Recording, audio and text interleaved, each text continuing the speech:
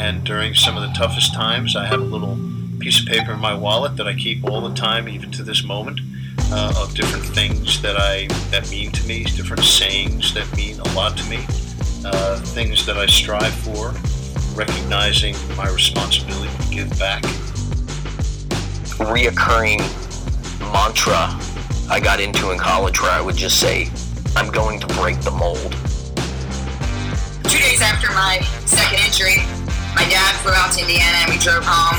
Went right up to my room, slept for a day, and then I woke up the next morning, I spray painted my wall, no quitting me. I remember, there is no quitting me, and I won't give up. The number one thing you gotta remember is you're transferring energy. And whatever energy you got is the energy the viewers are gonna have.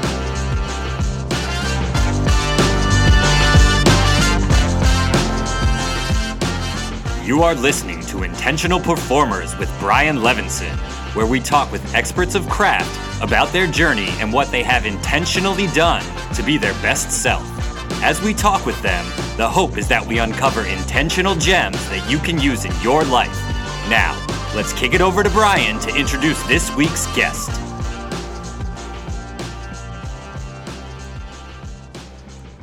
Hello, everyone, and welcome back to the Intentional Performers Podcast. I am Brian Levinson, excited to have you with us today for another incredible conversation with a really thought-provoking guest. I am so excited to share her with you, but before we get to her, I'd like to share a bit about myself. So I work as an executive coach and a mental performance coach, and I founded a company called Strong Skills. And at Strong Skills, our team is on a mission to change how the world thinks about soft skills. So we do one-on-one coaching, we do group experiences over Zoom or in person, and we believe that labeling competencies like leadership, teamwork, and communication as soft, it actually devalues and minimizes the importance of these essential skills. And one of the strong skills that we are so passionate about teaching is what we call Shift Your Mind. And the teachings come from the framework in the book that I wrote in October of 2020, where we talk about the mindset for preparation and the mindset for performance, and actually how they are different and how you can support yourself as a performer by leaning in to the mindset of preparation and the mindset of performance. And if you enjoyed today's conversation or any of our past guests, then I know you're going to love the book. You can head over to Amazon or anywhere books are sold to purchase, and you can even listen. You can get more of me in your ears to the audiobook via Audible. Thanks to all of you who have already purchased, and I truly have been overwhelmed by the support. Lastly, if you enjoyed today's episode or any of our previous conversations, it would mean the world to us if you went over to iTunes and wrote us a review. It really does help us expand our reach for the podcast. Thanks again to all of you who continue to support me, who continue to support the podcast, the book. I can't tell you how much you mean to me. So even though I can't see you, I hope you know that you are appreciated. Now to today's guest. Joanne McCauley is a legendary basketball coach. She was 2 times the ACC Coach of the Year in 2010, 2012. She was a Big Ten Coach of the Year in 2005. She was a 3-time American East Coach of the Year in 1995, 1996, 1999. She has a resume, a basketball resume, that is incredible, including in 2005 winning the AP Coach of the Year. She won 646 games. I mean, this is a legendary basketball coach. By the way, she only lost 255 games. She won a lot in basketball. And what's incredible about this conversation is it's about so much more than basketball. So Joanne decided to retire from basketball, and she has been an advocate and really been courageous in sharing her story around mental health and bipolar. In this conversation, we talk about suicide. This is a deep, enriching conversation, and this is a conversation that I just think we have to have. The reality is mental health, suicide, depression, anxiety, it doesn't discriminate. It can hit any of us. It can hit all of us, our children, our parents, our brothers, our sisters, our friends. And I love how open Joanne is about sharing her story, and also how she could have so much success while dealing with some of these challenges. And so I find her to be heroic, courageous, vulnerable, inspiring. And we get into it in this conversation. We go deep into her own maybe insecurities about sharing all that she's learned, and her willingness to put herself out there and to really make sure that she continues to make the impact that she knows. And I know in her heart of hearts, she knows she can make a massive impact. So this is a wide-ranging conversation. Once again, it's a deep, mature conversation. And I know you're going to get a lot out of learning from Joanne, as I did. So here is Joanne, or I should call her Coach P, because she goes by Coach P. So I'm going to say, here is Coach P. Coach, great to have you on the podcast. I love calling people Coach. Hopefully you like being called Coach. Yes. And look, we're in some time still where people are dealing with mental health. Certainly over the last 2 years with the pandemic, we've seen some tough stuff. So I'm actually excited to talk to you. I know there might be some dark stuff in this conversation, but I'm really excited because these are conversations that are so needed. So excitement might be the wrong word, but I get excited over needed conversations. And when I asked you, hey, Coach, what are you really passionate about talking about? You said, having dialogue around suicide. And so I figured let's start there. Can you talk about your perspective on suicide and let's just start there. Yeah, Brian, it's good to dive, I think, right into it, given many events that have occurred over the past year. And talking about suicide is a good thing, regardless of, how it is strange. I think getting a comfortability of knowing how complicated it is.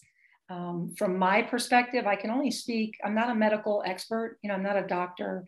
I don't profess to be a therapist or anything like that. I'm a coach, Coach P for life. That's who I am.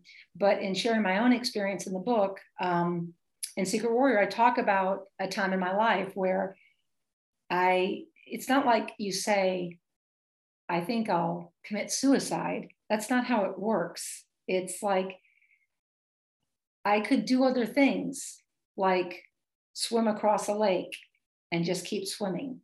Like you start to, envision anything that might take you out of pain. And so I can't relate, I can't speak for anybody out there who's having those thoughts or families that have gone through it. I can't speak for that. I can only say, one thing I like to say is that despite having children or having a family, the survivors many times say, how could this person do this? And the response I would give, in my experience, the person isn't thinking anything about people, and not in a selfish way, there's so much hurt.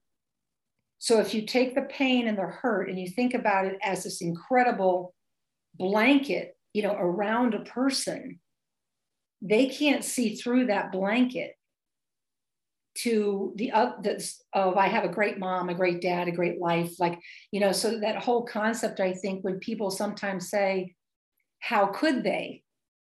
And the answer is, with enough pain and enough suffering and the inability to see through the blanket, it happens, obviously. And one of my issues is I was older when I had these thoughts. Older, meaning I had children. And although you have a blanket, I will say for me, my children, I could see my children. Do you know what I mean? And for others, young people, 25 years old or whatever, they don't have, they haven't had those experiences for the most part. And so the isolation becomes worse and worse. And that blanket begins to tighten and sort of store that hurt around the person. And again, this is only my description. Okay. I'm not a doctor. I always have to tread carefully with this, but I'm explaining from my perspective what happens. And then of course, action can be taken, and it is taken. And that's how I would explain it.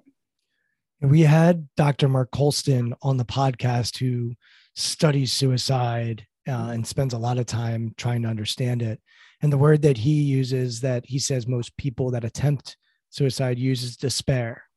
And that's the word. And as I hear you talk about pain, it's just getting this place of despair. Mm-hmm. And that's always sort of stuck with me, that word. Yeah, I think despair is a wonderful word. And for those of us that are diagnosed, as you know, I have manic depressive disorder or bipolar disorder, and that's 5% of the population pretty much. But if you extend the spectrum, when I speak of the whole spectrum, anxiety, depression, because there's kind of a fusing of a lot of these things. It's very fluid. There's a continuum. And of course, in our society today, almost 1 out of 2 people are struggling with this kind of thing, with some element on the continuum. From my experience, despair is exactly the word. And for me, it was despair in the sense of I can't live like this anymore, in terms of managing my own mental health disorder. Instead of it just being a part of me, which it is, it's just a part. There's many parts to me, but at the time I saw it as me. It was me, all of me. And anyone who takes that approach and says, it's all of me, my anxiety or my depression, anytime the all of me thing comes, that's very dangerous. And one thing I speak about is whatever you're going through, whatever adversity, whether it's a diagnosis or not, this too shall pass, and it is not all of you. Put it in a place, and put it in its own little box in a place. And there's so much of you. That's so many other things that you offer. It's so interesting because you worked in college athletics for a number of years. And when I work with college athletes, one of the biggest challenges they face is most of them, when they graduate college, that's the first time where their identity of being an athlete gets stripped or taken away. Their whole life, if they're a soccer player, I'm Jackie and I'm a soccer player. They kind of go hand in hand.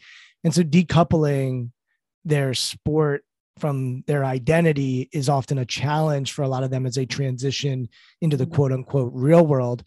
As you're saying, all of me as it relates to mental health and saying that this is a part of me, it's not lost on me that you also got to spend a lot of time with college athletes. And I'm sure a lot of them came back, and I'm sure a lot of them called you when they were in the real world and talking about challenges that they were facing by not bouncing a ball anymore, perhaps. Can you talk about identity as it relates to the athletic experience? And even for yourself, you decided to walk away from basketball. So I'm curious about identity as it relates to sports and how it's not necessarily all of somebody. Absolutely true. And I think that it's a really difficult time, not only for graduating student athletes that go into, quote, the real world, but also anybody who goes to college and cannot continue their high school sport. So they lose it in high school. The identity is lost back in high school. So there's lots of places that we can lose our identities relative to sport or anything else for that matter. Just real quick on that. In 8th grade, my transition to high school, I lost a lot of my sport identity. Basketball is my sport of choice. I was a small, scrawny kid. I wasn't that athletic. Everyone else grew and got big and strong, and it just wasn't there for me. And high school was a challenge for me in a lot of ways because my whole life up until high school, I was seen as an athlete, and it was hard for me to navigate that identity. And actually college was a new opportunity to think of myself more so than just in the sports realm. So I agree. I think it can happen to all of us at different times. Even professionals, when they retire from whatever it is that they do for a living, struggle with who am I? And that question. Yeah. I mean, if you put it on a timeline, go backwards, and this could be a concert violinist. I mean, we're talking sports here, but this could be a lot of different things. Okay. Now, what people do when you go back to high school and you see identity could be lost, you go into college, then you've got to reset yourself, reboot, identity established and lost. And then, of course, like my players, they graduate. Many of them play professionally. And so identity is continued for them. A lot of WNBA players coming out of Duke. So I can't say that they automatically hit that place. Many of them that I coached for years at Duke still are playing pro. What I can say is those who have had to realize where they are, yes, that's a struggle for them. And they've had to make that shift. And sometimes it can be so much worse for others. And then if you bring it a step further, you mentioned my situation. There's something that's not in the book. Okay, there's sort of another story that sits next to my book, Secret Warrior. I'm not sure what I would call it, Secret Warrior, not continued, but I don't know. I don't know what to say about it. But when I left Duke on July 1st, 2020, I stepped away and was pretty healthy. July was great. August was great, trying to step away. And the identity thing hadn't hit at all. I was busy, just kind of, I guess, stepping away from coaching. You go into September and I have a cancer scare and get a hysterectomy. Okay, so that's no fun. Get that done. And then October 18th, a month after my hysterectomy, my father dies. And so handling all that and trying to measure all that emotionally with our family. And my father, it was definitely the daddy-daughter, relationship. And so then you say, well, how'd you do? Through Christmas, I did well, meaning my mental health, my strength, all of it. As I work into January, February, March, I'm battling this whole idea that you're talking about. I'm battling identity. Where do I belong? What am I? People don't return your calls as quickly. If you're, the Duke coach, so was I Duke? Was Duke me? What was it? I mean, I coached for 28 years. You reflect back about Duke, you reflect backwards. You do a lot of reflecting backwards. And the reason why I say that is it can be very unhealthy. Even though you've got glory days of championships, Final Four, whatever, you tend to reflect backwards on the negative and ruminate a little bit and wonder. And so take it all the way to June of 2021. I had my worst episode ever. And if you read the book, Secret Warrior, I cover 2 episodes, both at the University of Maine. And then I have this massive period of time, 24 years, coaching at Michigan State, coaching at Duke, where I don't have an issue. I mean, I have a kidney issue at Duke, a physical issue, but I don't have any, episodes or anything of the sort. And I coached for all those years. At one point, my husband said to me, and we both discussed it, maybe you're actually not bipolar or have bipolar disorder. And sure, wow, I figured out really quick that, in fact, yes, I still had it, quote. And in June, I spent 12 days in a hospital. If you can believe it. What's so interesting about that, I told you before we started recording that to prepare for this conversation, I listened to your conversation with Michael Gervais. Mm-hmm. And we were both sort of admiring Michael and the work that he does. And in listening to that, I think it was in April of 2021, or it was before June. It's yes. like here you are, you're courageous, you're talking about mental health and you're putting yourself out there and you're making yourself vulnerable. And then, a few months later, you're going through what you said, the worst episode you've had. So can you explain to people how that can happen? I'm sure getting on Mike's podcast was probably a highlight for you. It was probably a pretty amazing experience. And then, a few months later, you're going through a real tough time. What was that like for you? Well, I can't say enough about Michael Gervais as well. Mastery, the whole thing. That part, was a saving grace to me, having podcasts, being able to talk about mental health and impairment and helping people and explaining a point of view that was different, coming from a coach and having that perspective. So that was a really healthy thing.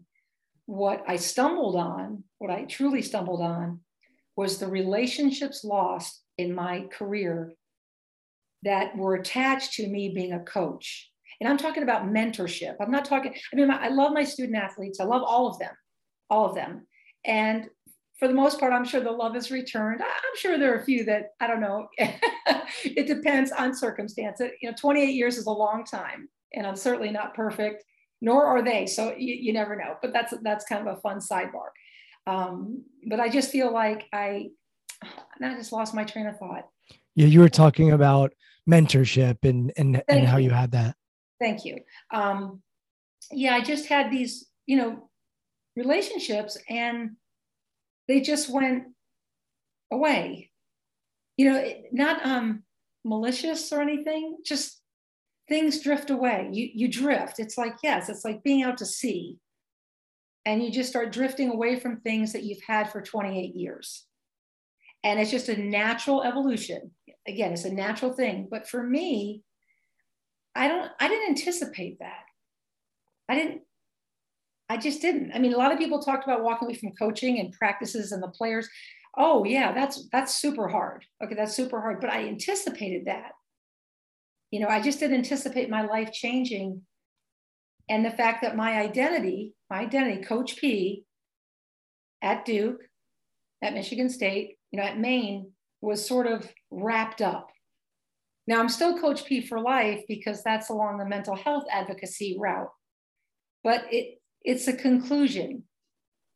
And there's, you have the crescendo, you have the crescendo of it all. And then there's the calm. And the irony of it for me was I was on vacation. Now, Brian, this is a very important concept to share. Many people think that stress, which it does, like having too much to do, could cause bad things. I would argue, well, that's true in many instances, but being busy and productivity makes for happiness. Productivity makes for happiness. And so if anyone is feeling non-productive and sort of non-loved, mentors or whatever, then that can really affect, I think, your feelings about life. So when I was in Michigan on vacation, it settled into me that it was all over. Meaning the 28 years, the connections, the mentors, it was sort of all over. And that was brutal. That was what happened. What have you done since then to be productive? Oh, well, I was being productive, Brian. Well, but the way I had heard it was that part of the thought for you was that you weren't being productive. Maybe I heard it wrong. Well, mine was a lot about loss. Okay, you have to remember, lost my dad. Okay, so I lost my father, I lost mentors, and I had a cancer scare. And I lost body parts. Okay, so mine was a lot about loss. Okay, I was very productive, meaning, like you said, Mike Gervais, like we were, being on GMA, Robin Roberts, there had been a lot of productivity. But what I'm saying, that's important in life. You have to have it. And I had it, but I had all these other issues behind it. And overall, if we're talking about people in general, I think productivity is not a word that is used. And of course, now I'm what I would call hyper productive relative to the talks I'm giving on campuses, the corporate talks, signing a contract as a speaker, things like that. So now I've made the transfer into my new life, but more importantly, the grief that I've been holding and the anxiety with those losses, I'm getting over it. It's finally turning, which is really amazing because I would be 2 years out of Duke, July 2022. You talked about pain. You talk about physical pain, health scares, dad passing, dealing with mania. What's your relationship with pain today? If you were to say, how do I handle pain? That's a great question. Emotional pain, I can handle physical pain very well. because I'm an athlete and we go through a lot of pain. And as a coach as well, I think that my coaching and my ability to compartmentalize is very helpful. I think I've been trained in a way to try to manage emotions and access them at the times I need to. I have a therapist who's fabulous to help me deal with pain. So I'm not alone. And I would tell people to never go alone with pain. I have a great family, obviously, a husband, kids, and all that kind of thing. And, I think that, and then grieving is a process and you just can't get around it. And it's different for everybody too. Everyone does it differently. It's waves, right? It's waves. It comes and goes. It surprises you at times. I hear a Barry Manilow song, my dad's favorite, and I break down crying, and I've actually been able to start singing the song. You can kind of evaluate grief in small little things, like little things. And Barry Manilow and my dad go together. Initially, I couldn't, come near any songs. And I finally am at the point where I can sing them. And I sing them to my dad. So, when they come on the radio and stuff, I don't have Barry Manilow actually on my phone. Well, actually I do. I have my dad's playlist. I have a dad playlist, but I think that you have to understand that grief is personal, as you say, but the smallest things it can connote progress, like progress to feel better. I want to go back to basketball coaching specifically for a minute here, because I think about this podcast. We've done 270 episodes. We've had on Muffin McGraw. We've had on Jessica Kern. We've had on Adele Harris. We've had on Jay Wright. What all those people have in common, Becky Burley, they all left their sport earlier than they had to. No one was like kicking them out of their positions as head coaches. They were all head coaches. Becky was at Florida with the soccer team. Muffin McGraw is a legendary basketball coach at Notre Dame. Jay Wright just, retired and people were shocked. Obviously in Duke, Coach K retired. And I know different ages and different times, but we're seeing, at least from my perspective, over the last few years, a lot of head coaches in a position like you were in decide to walk away from coaching, specifically in college athletics. What are your thoughts on that? My thoughts on that are, I compliment everybody, for carving their path, what works for them. I know that what Coach K has done, the years that he has put in, the 44 years, I strongly believe that will never happen again. Coaching has changed, and so much has changed about coaching, and it's a noble profession. And I can't speak for others, but for me personally, I could see the changes coming down the pike relative to the transfer portal and relative to NIL, image and likeness. Now, I'm all for student athletes. I want them to get good things. I want good things to happen. I'm a stickler for the transfer portal.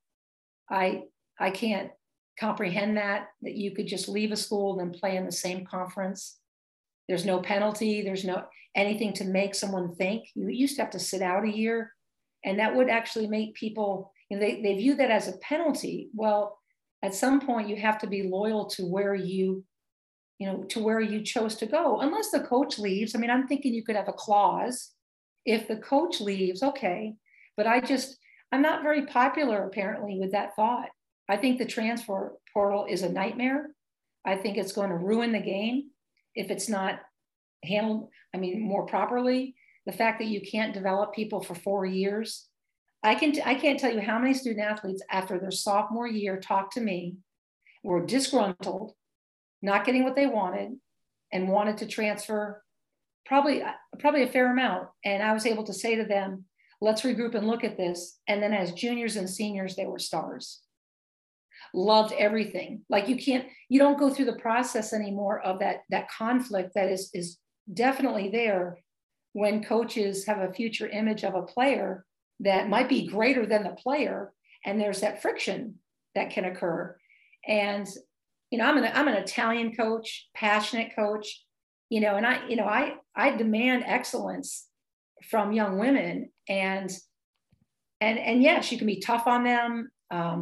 You pick your places. I was really tough on my team in the film room. I mean, let's face it, if there was a loose ball, and somebody didn't run after it, I had a lot to say about that, a lot. So, but on the court, at game time, you're supporting your team. I always said that we're in the bunker together during a game, like we're in the bunker together. In practice, it's not the same bunker often. You're preparing for that opportunity to play because if you have a standard that you're trying to lift people up to, lift them up, then usually it's really, really hard. And so now what you're having, coaches are afraid to coach. They're afraid to coach. If they're too hard or demanding, there's a transfer portal. Like there's an easy way out. The grass is always greener.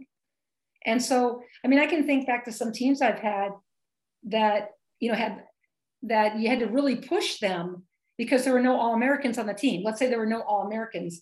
Well, you had to really drive those teams hard to be a team.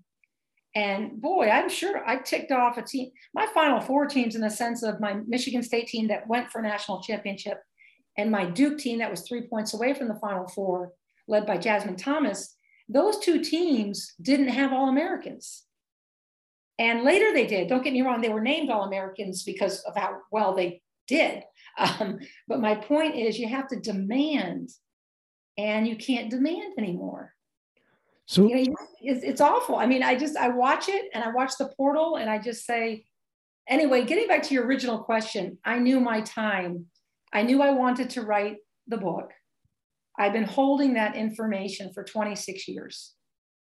Around your mental health, is that what you're saying? Yeah, it was a private right. I couldn't share it because it would never work. Being a coach, negative recruiting, all of that. Okay, so I've been holding it for a long, long time. Is that still true? Do you think? Do you think if a coach came out and was open as you have been and still continue to coach, that it wouldn't work? I think that it's still to this day, the stigma is attached.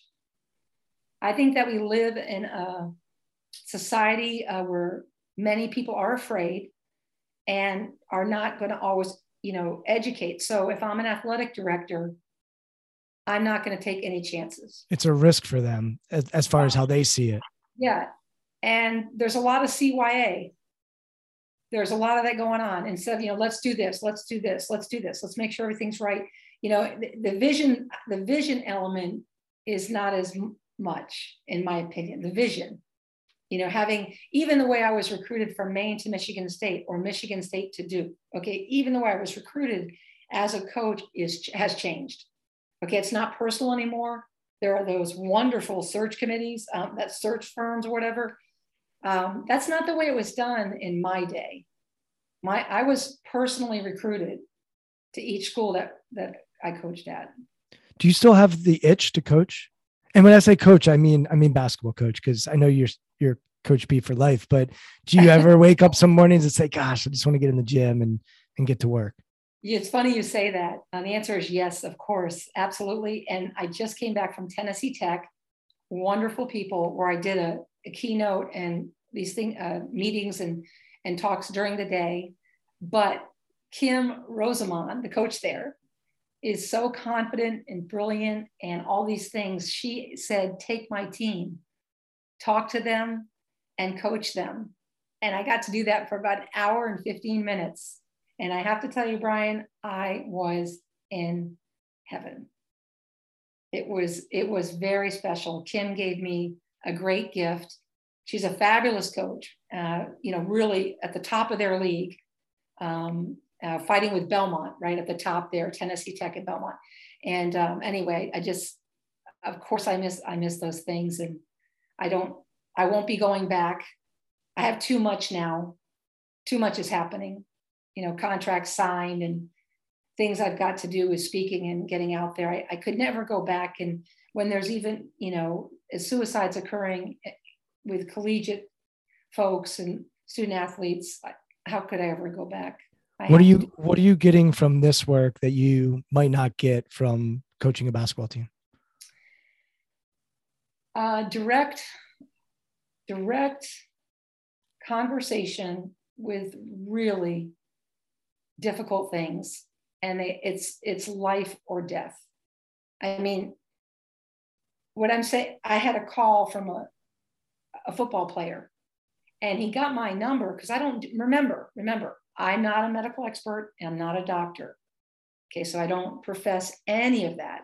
Coach, why not? Why not go that route? Why not say, hey, I'm going to go become a therapist or a psychiatrist, or like, why not go the sort of formal route?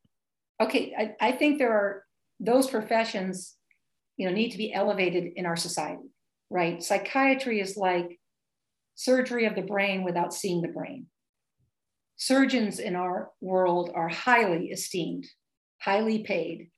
Psychiatrists are paid at the bottom of the pay scale.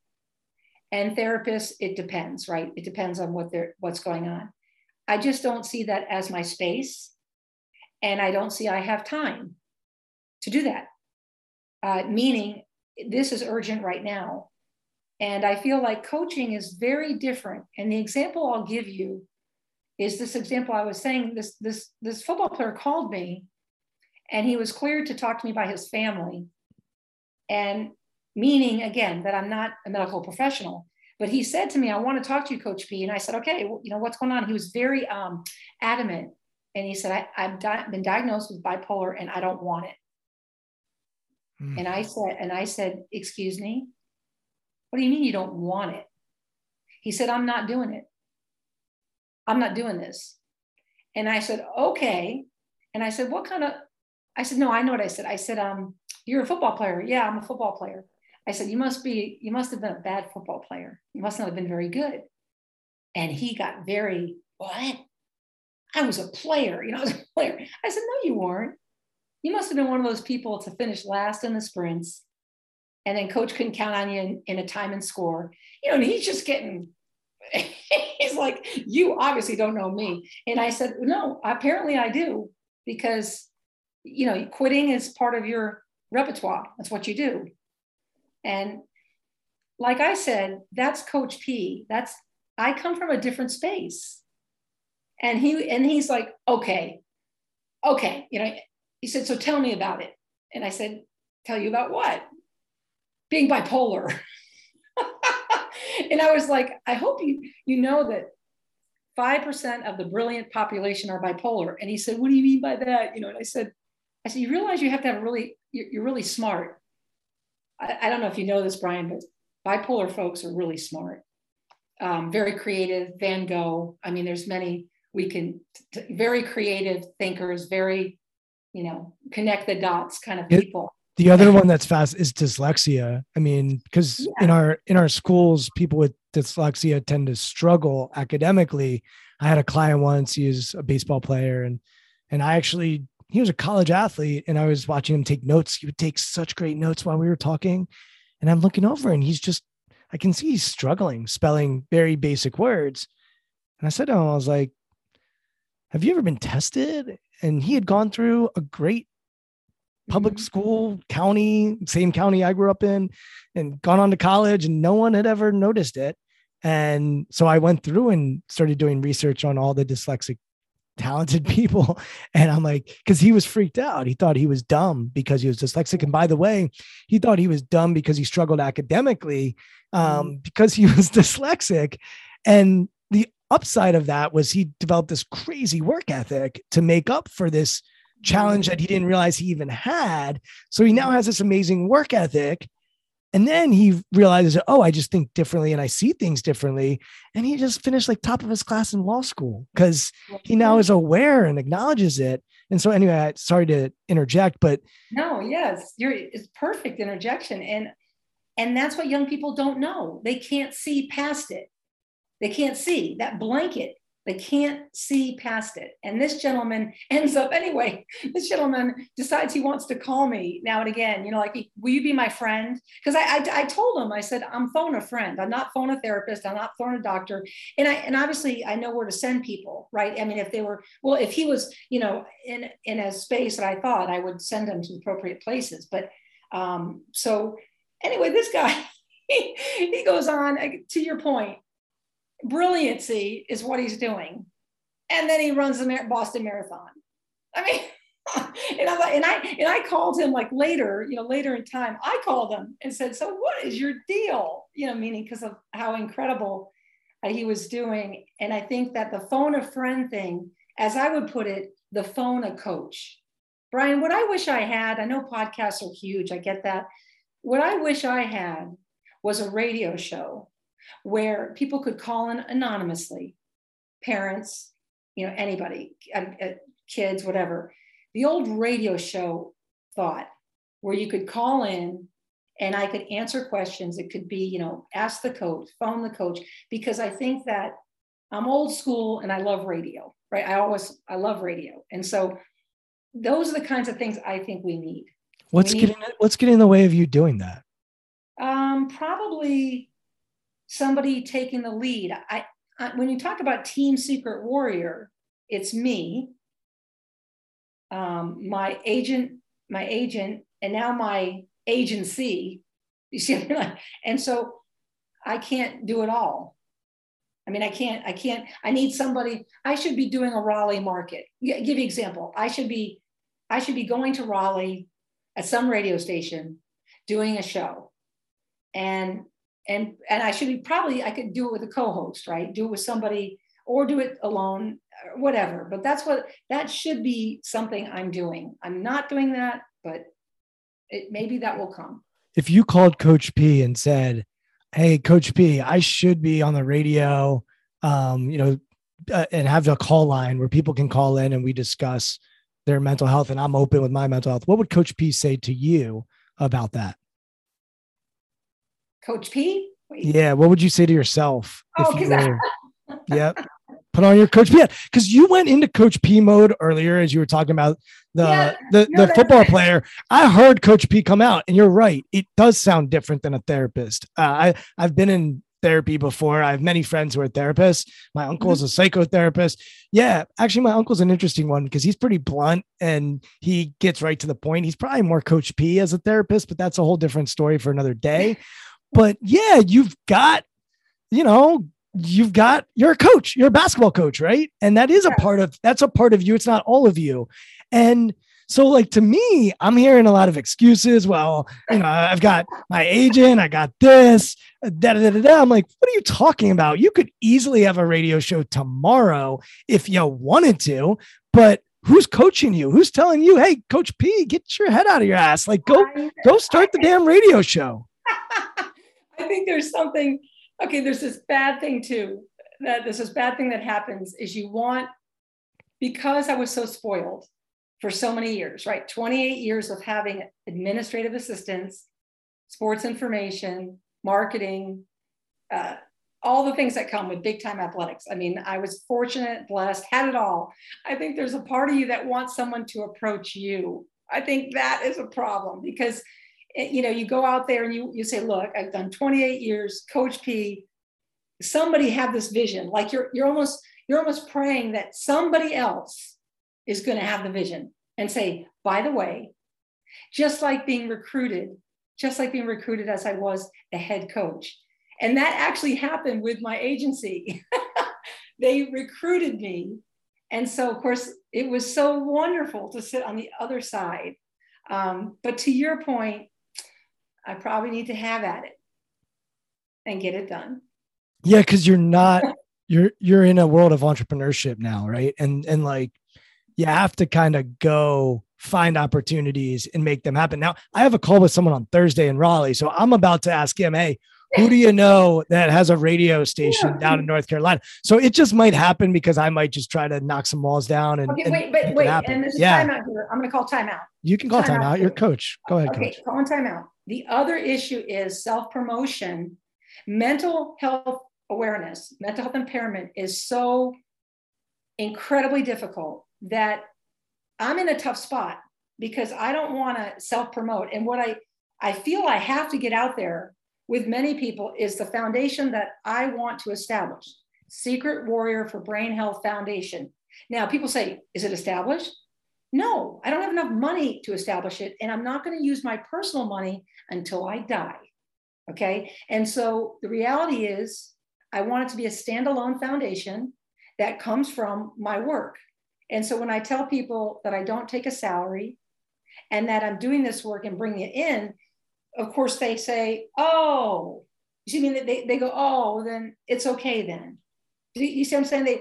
People, you've got to be careful with this whole entrepreneurship of mental health. I'm not comfortable with that. You can't sell souls.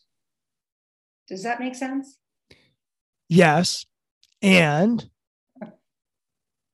what's your answer? Well, my and is, first of all, you sound like every nonprofit CEO that I've ever spoken to or worked with. And, they have this challenge that they run into where a lot of them get into the work because they want to help people and they have an organization and they start their nonprofit. And it's not about making money. If they wanted to make money, they would have gone to Wall Street. Okay. Yes.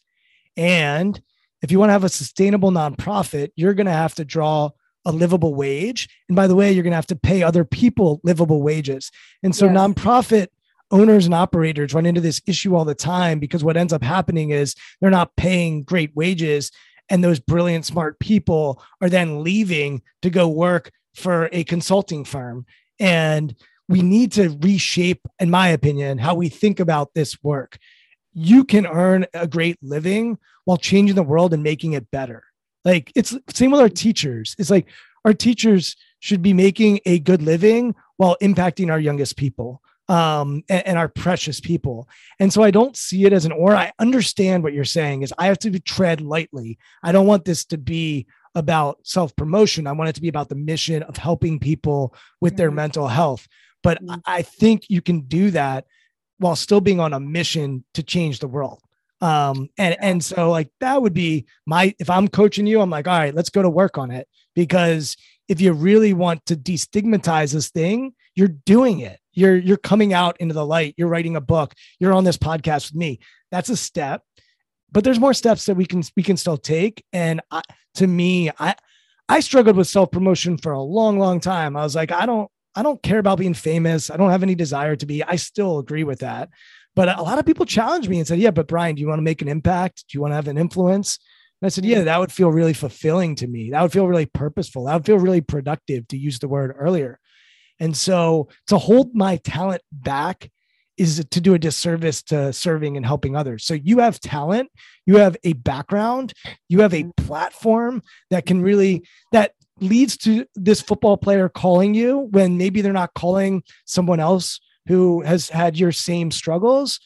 There's a massive opportunity for you to do good. And I think as long as it comes from the heart, there's always going to be people that look at you and think that you're doing something nefarious or something wrong. But that's the same thing with anyone that changes the world in any way. No one likes everybody. Like Elon Musk just bought Twitter, and half of Twitter thinks he's the devil and half the Twitter thinks he's a savior, and neither are true. So I'm going off on a tangent, but my challenge to you is like, step into it in a way that's authentic to you, that's genuine to you, that still is in service to the mission that you're all about. Oh, Brian, I tell you what, that wonderful, I guess I'll call it. There's a rant. No. That was a motivational soliloquy. No, that was, I can't tell you how much I needed to hear that.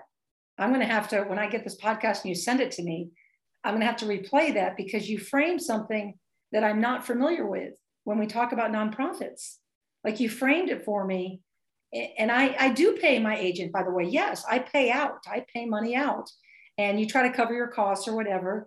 But yes, I do have huge dreams. I want $1 million for the foundation. I want $1 million, and I want that foundation to be able to pass year to year to year. And I want my children to be able to be a part of that as much as they want to or can. And so the dream big element is really there. But what you're saying to me is don't tiptoe your way to that dream. So that is wonderful advice. And I take that heartfelt. And because I do feel I should be on every campus.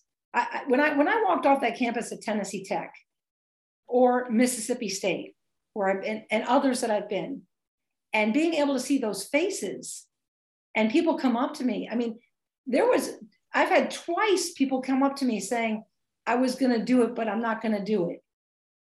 I mean, what do you say to that?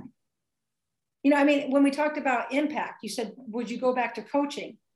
I can't. I mean, how could I ever go back to coaching? And of course, I was Coach P at that time. And that person, I, you know, hugged him and said, you better take care of business. You know what I mean? There wasn't tears. There was like, you got this. Boom, chest bump. We got it. Let's go. And you better contact me. And you know, whatever. And there's a lot of that. You can't chest bump your way to somebody not doing something. But here's what you can do, I think. If somebody's going to do such a thing and take their life, it's very hard to stop them. I'm going to tell you that right now. It's hard to stop them. It's a very aggressive act. People need to be able to say that. It's a very aggressive act to do that, right? I mean, it's an aggressive act to kill a human being. I don't care it's an aggressive act. That needs to be talked about more.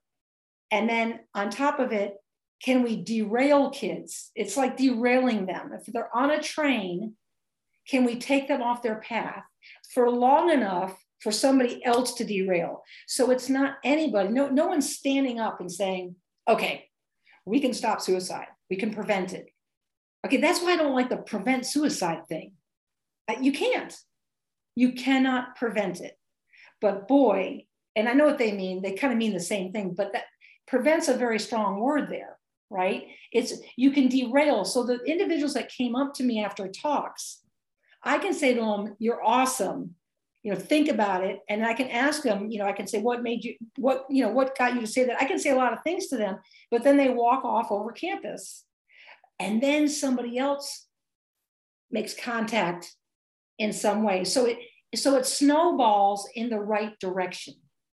And you know this because you've been on college campuses. I've worked with multiple athletic departments. Mm-hmm. The counseling centers at every university in this country are underwater. And so to your point, there is a huge need. And we all know college age kids really a lot of them start experiencing these types of challenges. You know, on a college campus, you add on a pandemic, you add on social issues that are going on in our society. Like there's a serious cocktail there. Yes. Oh, can I add on one thing? Yeah. Okay. On many campuses, the students and student athletes are very separate, as you know. One of the coolest things at Tennessee Tech, was they blended them. And again, mental health should be celebrated. Mental health impairment should be respected. And it does not discriminate. So I saw a crossing of groups that generally may not cross in that way, as I spoke about mental health impairment and took the questions. And so when I speak, I encourage the vice president of student affairs to connect with the athletic department and to do things that are not done normally. It's usually separate. Like, here are the students and here are the student athletes. And you can do both on campus. Like you can bring them together for like a convocation type thing. And then you can separate them for more intimacy in the discussion. I want to just go into the sport piece because you said something earlier that caught my attention. You said, as a coach, I learned how to compartmentalize my emotions and I learned how to leverage this emotion here and this emotion there. And I work with a lot of military people that came from the military and now they're in the business world. And we've had a lot of conversations over the years about how the military, they learn how to sort of control their emotions or, you know, not act emotionally, and how that could help them at war, but how it can hurt them in relationships back home. As you think about sports coaching, is there a dark side to how we set sports up as it relates to health, mental health? Is there any downside or dark side that exists within athletics, maybe even coaching? Is there anything that you've reflected on or thought about, given that you were an athlete for a lot of years and a coach for a lot of years? I think, I don't know if it's a dark side. It's a reality. You win, you lose, the ups, the downs. By nature, it's a very emotional up and down world. And the higher you get, the higher level. I coached in the triangle, which is a pretty high level. competition with Duke and the others, the pressure's on. You got to win. You got to win or you're out, basically. And so from a coaching perspective, you learn to understand those things, and you get very thick skin. Now the student athletes, they're student athletes. Okay, so they're young and they're impressionable and learning, and they're in a very different spot. So we're paid to take the hits, so to speak. I've taken many in my life. You get lots of praise, but you get lots of hits. But the student athletes, with this social media stuff, they're getting, somebody misses free throws, and then they're getting bombarded with ridiculous things. So it's an overdue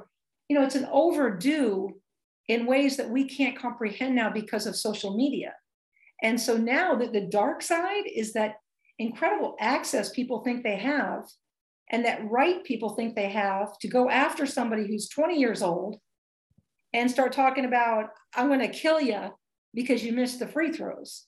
And so the world that we're in now is this whole mental health thing, this whole thing about brain health is going to go for a long time. Because yes, the pandemic, absolutely, huge part, we know that. But it's going to roll forever with the student athlete and what's happening with social media, and frankly, the non-student athlete as well, who is, bullied and things like that on social. So we're in a whole new world. And the world's been going for a while, but it's getting worse and worse relative to what people will do. And that's scary. So there is definitely dark sides, I guess, in that regard. I loved what you said earlier, where you said, coaching is a part of me, but it's not all of me. And then we've got, bipolar is a part of me. It's not all of me. And I think for all of us, like you and I both consider ourselves to be coaches, mm-hmm. and that's a part of me, but it's not all of me. And so it's just I think identity is so fascinating. For you, you're doing a lot of speaking now. Mm-hmm. And as you think about yourself as a speaker and how you go in, you deliver that talk, and what I heard from you is you hope it's a snowball effect, and you maybe inspire someone, or you get them to think a little differently, and then someone else comes on and hopefully they positively impact them. But what is your mindset when you show up on stage or on Zoom or wherever you are to deliver a message to an audience? It's a different thing. And, we talk about what we are. I would tell you I'm a good 80% coach, by the way.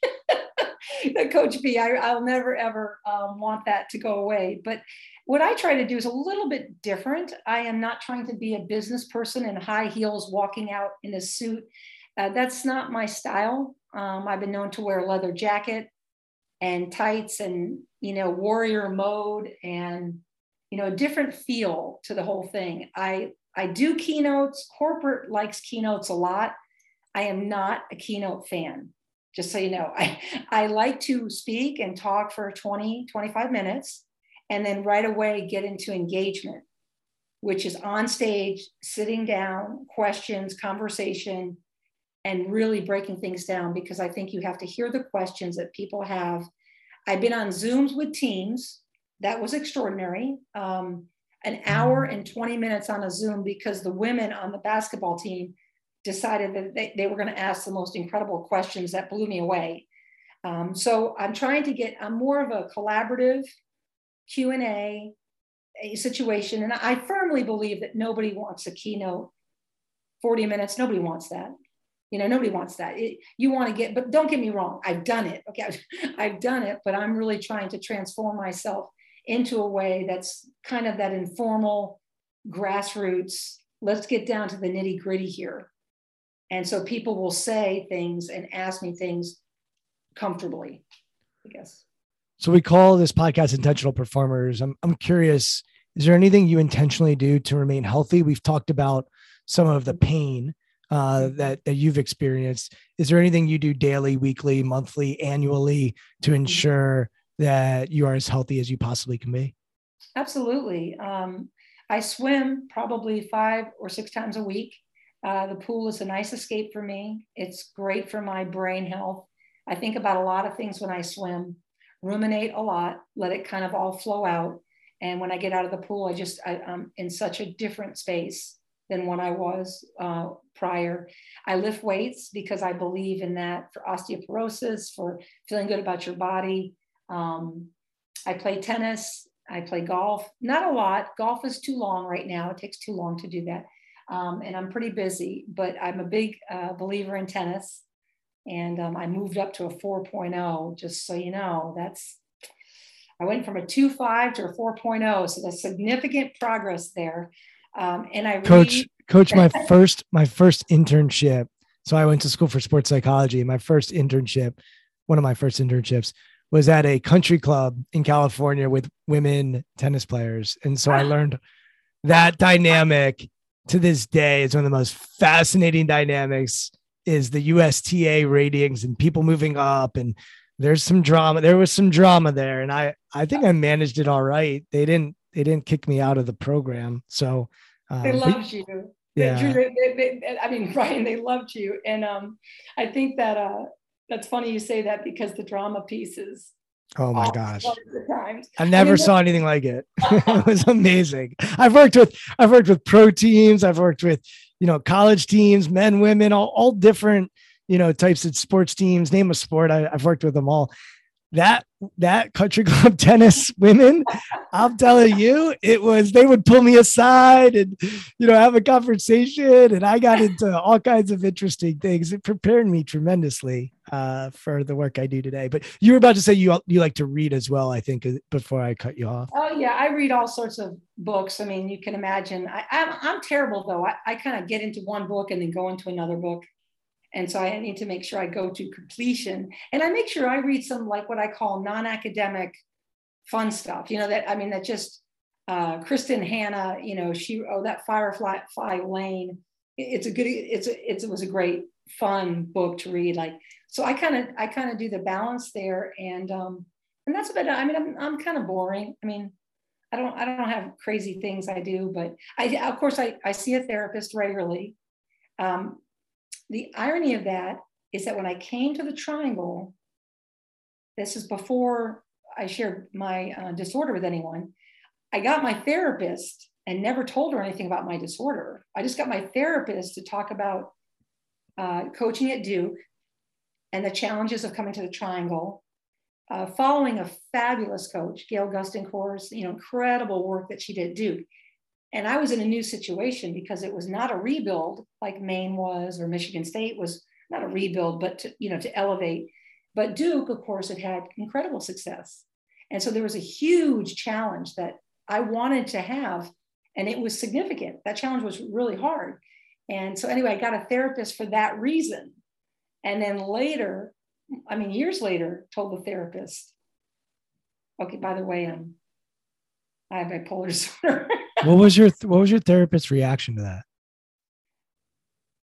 Oh, she just smiled and looked at me and said, well, good to, that's a good thing. I mean, this happened in Michigan State too. I went back, I didn't tell anyone there, but after we played in the national championship, I told a friend, and he's a psychiatrist, and he was blown away because he didn't know, right? People, there's just so many things we don't know about people, and that's why we can't make judgment on them. We don't know. You don't know anybody until you spend some time with them. And so our society needs to get better at that. I almost want to just end it there, but I have one more important question. But that's just such a beautifully said. I work with people for a living, highly successful people,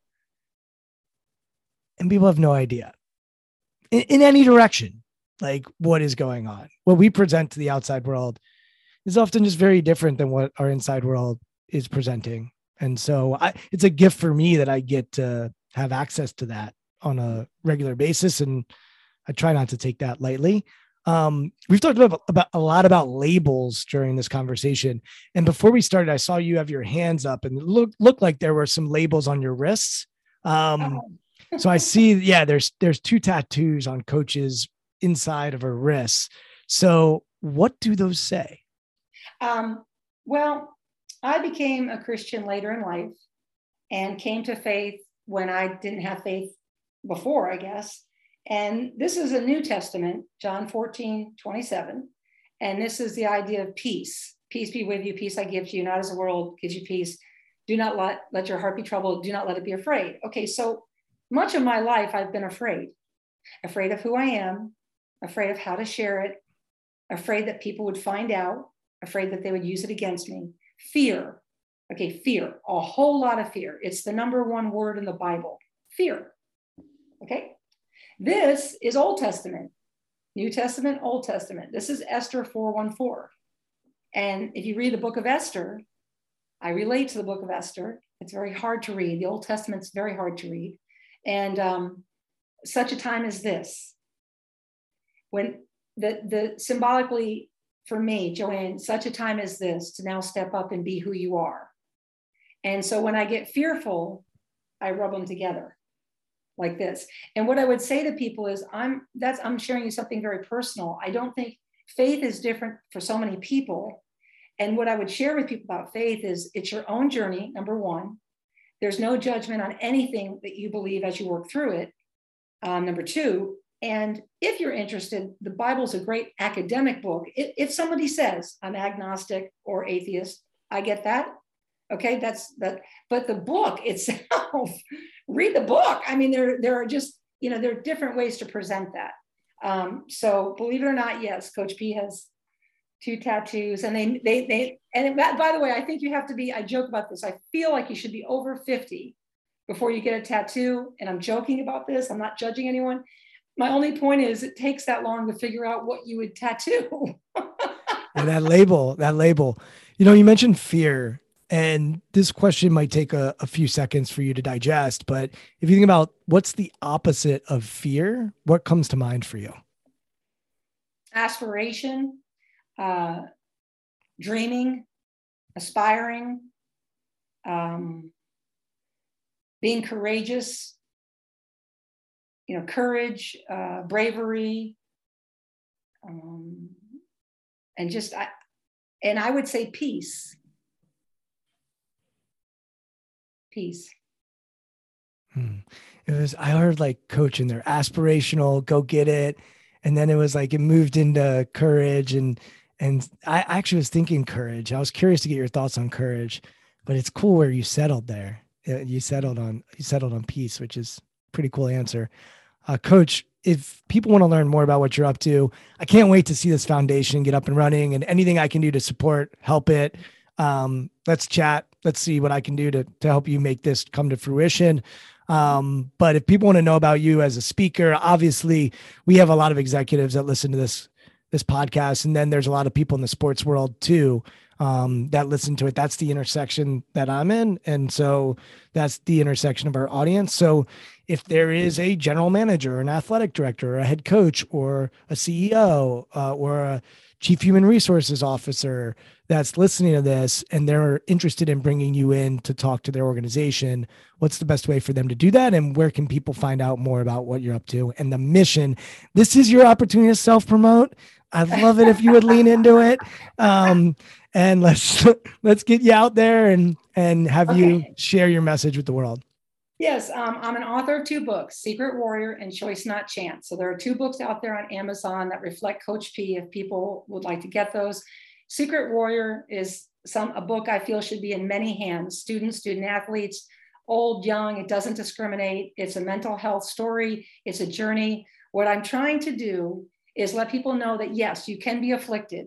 You can have brain issues and they are not fun, but you can coach in a national championship. You can go to a Final Four. You can do all these amazing things along the way and deal with that journey. So that's what I'm trying to share as a coach. As a speaker, I'm very different because I don't know if there are many coaches out there that have coached in a national title and have bipolar disorder. I think I might be a monopoly on that market. We look at continuum. So if people say, well, we don't have bipolar people. Of course, everyone does, and many people are undiagnosed, which is truly sad. So from there, we're looking at the continuum of anxiety and depression, all those things.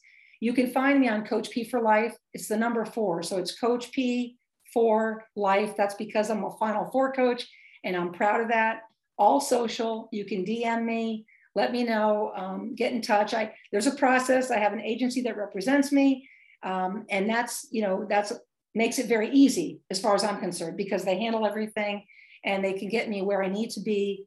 And also every talk I do is designed for the place I'm at. I do not have a cookie cutter. Okay, we look into this a little bit about the community to make sure we can make maximum impact. I have a website, coachp4life.org, so people can check that out. And I think that's all the selling. I think I'm selling, and I hope you're sold. You crushed it. That's what we wanted. So it's interesting. We could do a whole nother podcast on this idea of self-promotion, because look, we all shriek when we see it. I get it. When someone is just out to make a buck, and I'm pro-capitalism. I'm like, hey, if you want to make money, go make money. I think the shrieking comes from when they're coming in with one message and then they're going out the back door with a different message. So when they're not being authentic and genuine. So I could see how people that are talking about mental health and the importance of it, and perhaps they're doing that without letting people know that they're also benefiting in this way or that way. For me, at least, I'm on a mission to do well and do good. And I think we can do both in this world. And I hope we all aspire for that. If that's what you aspire for me, it's important to do well and it's important to do good. And I'm trying to do as well as I can on both of those. I play on social as well. So Twitter at Brian Levinson, LinkedIn at Brian Levinson. And I once had a podcast producer who told me that, hey, Brian, why don't you tell everybody where they can find you at the end of your podcast? So I am doing my part as well. And lastly, you can listen to all these great conversations at strongskills.co/podcast. We've been fortunate to have a lot of other coaches and a lot of, I think, highly interesting people. But Coach, this has been great. I look forward to meeting you at some point. Yes. And hopefully we can get you up to DC for some speaking gigs, and we can break bread, and maybe we'll go to an Italian restaurant. I'll take you. I'll find a great Italian restaurant. I just got back from Italy. So I drank a lot of wine, ate a lot of pasta. We had a good time, but appreciate you coming on and sharing your thoughts. Listen, thank you so much for having me. And I hope we have that time to break bread. That would be terrific. Thank you for listening to Intentional Performers with Brian Levinson. Here is this week's episode gem. If somebody's going to do such a thing and take their life, it's very hard to stop them. I'm going to tell you that right now. It's hard to stop them. It's a very aggressive act. People need to be able to say that. It's a very aggressive act to do that, right? I mean, it's an aggressive act to kill a human being. I don't care who it's an aggressive act. That needs to be talked about more. And then on top of it, can we derail kids? It's like derailing them. If they're on a train, can we take them off their path for long enough for somebody else to derail? So it's not anybody, no one's standing up and saying, okay, we can stop suicide. We can prevent it. Okay, that's why I don't like the prevent suicide thing. You can't. You cannot prevent it. But boy, and I know what they mean. They kind of mean the same thing, but that prevent's a very strong word there, right? You can derail. So the individuals that came up to me after talks, I can say to them, you're awesome. Think about it. And I can ask them, I can say, what got you to say that? I can say a lot of things to them, but then they walk off over campus. And then somebody else makes contact in some way. So it snowballs in the right direction.